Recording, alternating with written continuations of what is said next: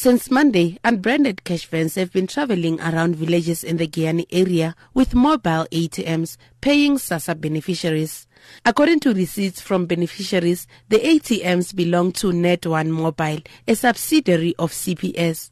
The Constitutional Court earlier made a ruling that SASSA's contract with CPS was unlawful. The biggest court in the land made an order that CPS social grant payment contract should be cancelled, effective from the 1st of October. The South African Post Office was appointed to take over social grant payments. On Wednesday, SASSA Limpopo Regional Manager Matshidiso Mamabolo outlined that as of October, SASSA and SAPO officials would dedicate the first week of every month to assisting social grant beneficiaries at the province's 135 post offices. Officials would then, from the second week of the month, start making visits to far-flung villages to make cash payments. However, the unbranded cash vans, fully equipped with mobile ATMs, have been disbursing grants. Beneficiaries say payments are made in 3 withdrawals, allegedly to maximize bank charges. Some also allege that they were short paid by as much as 350 rand. Some of the beneficiaries had this to say.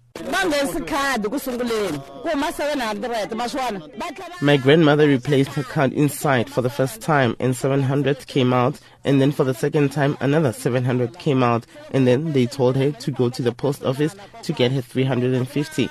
When I took her to the post office, they said they warned us against going to those vans. My money came out short of 10 rand, but I am grateful because they brought the pay points to my village. Community leader at Ngobe village, Freddy Maluleke, says SAPO should revise its program and start visiting villages as soon as a new month begins. The post office told beneficiaries that it will only start visiting their villages on the 8th, and people feel it is better to lose some of their money to CPS bank charges than wait until the 8th to get their social grants. CPS CEO Hemen Kotse responded via text that the company is taking banking services to rural communities and that they are not violating the Constitutional Court ruling. Pimani Baloyi, SABC News, Giyani. So to get a response and perhaps a little more information on this, we're joined on the line by SASSA spokesperson Pasika Letsatsi. Thanks so much for speaking to us this afternoon. Good afternoon, again, and good afternoon to the listeners as well. Mr. Letsatsi, unbranded cash vans traveling around villages with mobile ATMs reportedly to pay social grants or have people withdraw their monies. Are you aware of this? No, we are definitely aware that there are people who have been doing this particular practice. We have since Sakina taken the whole information to our legal section so that they can be able to provide us with the way forward with regard to this matter.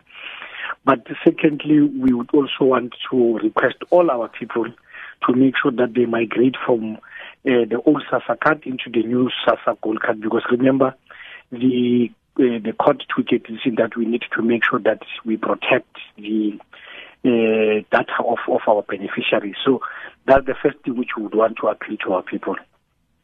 So exactly what is happening here? Is Cash Paymaster Services violating the Constitutional Court ruling in any way?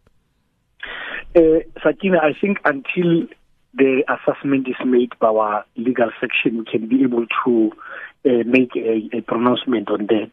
We had requested that they go through this particular process as quick as possible so that they advise us what particular steps which we need to take.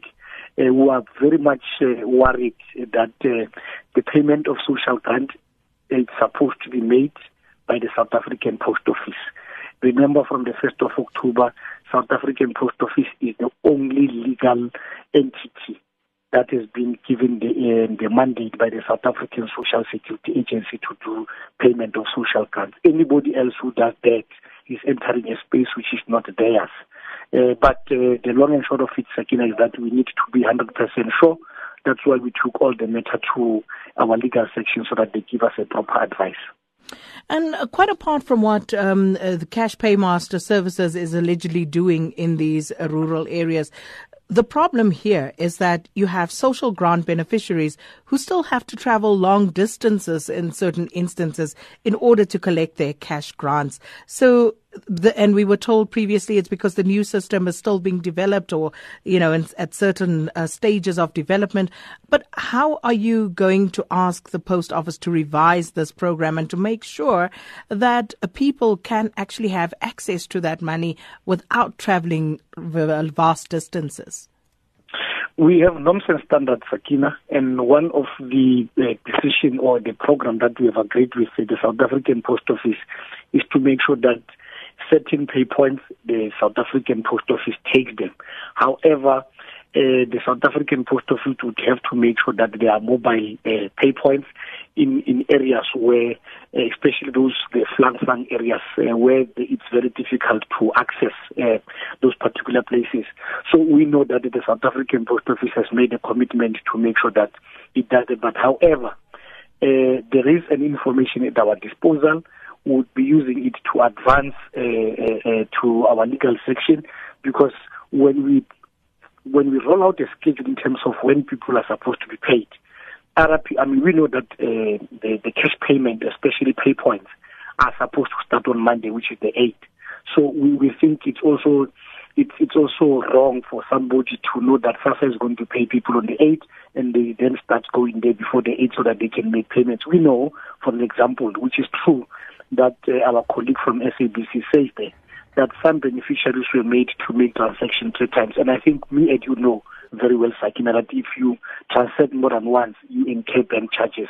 But we think it's important that all this information which we have, we need to make sure that there's a proper advice so that we take appropriate action, because we as the South African Social Security Agency, our mandate is very clear to make sure that we take care of the vulnerable. And what sort of action are you likely to take should you find that there have been contraventions in this regard? We have various options that we will take, Sakina, but we don't want to preempt what the legal section is going to tell us. But we think we need to make sure that whatever action that we take will make sure that this particular practice ends. The intention is to make sure that if a beneficiary, for example, chooses to do a transaction through a particular channel, that beneficiary must do it without being coerced or without being misled.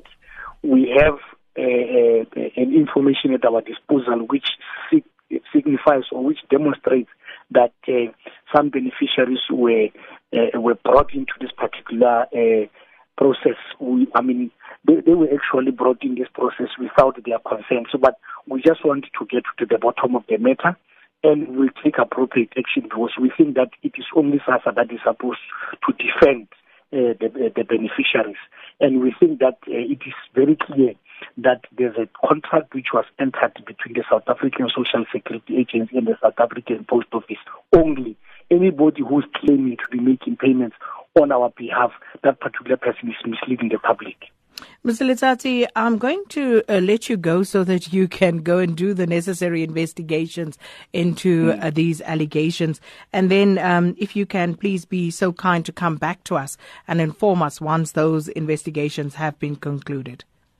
Again, I think, for you guys, I'll definitely make sure that I pick up my phone and make sure that we give the public the information as soon as possible. Well, thank you so much. And that was Mr. Pasika Letsatsi, SASSA spokesperson. And Cash Paymaster Services, we did try to get hold of them, not available to give their side of the story.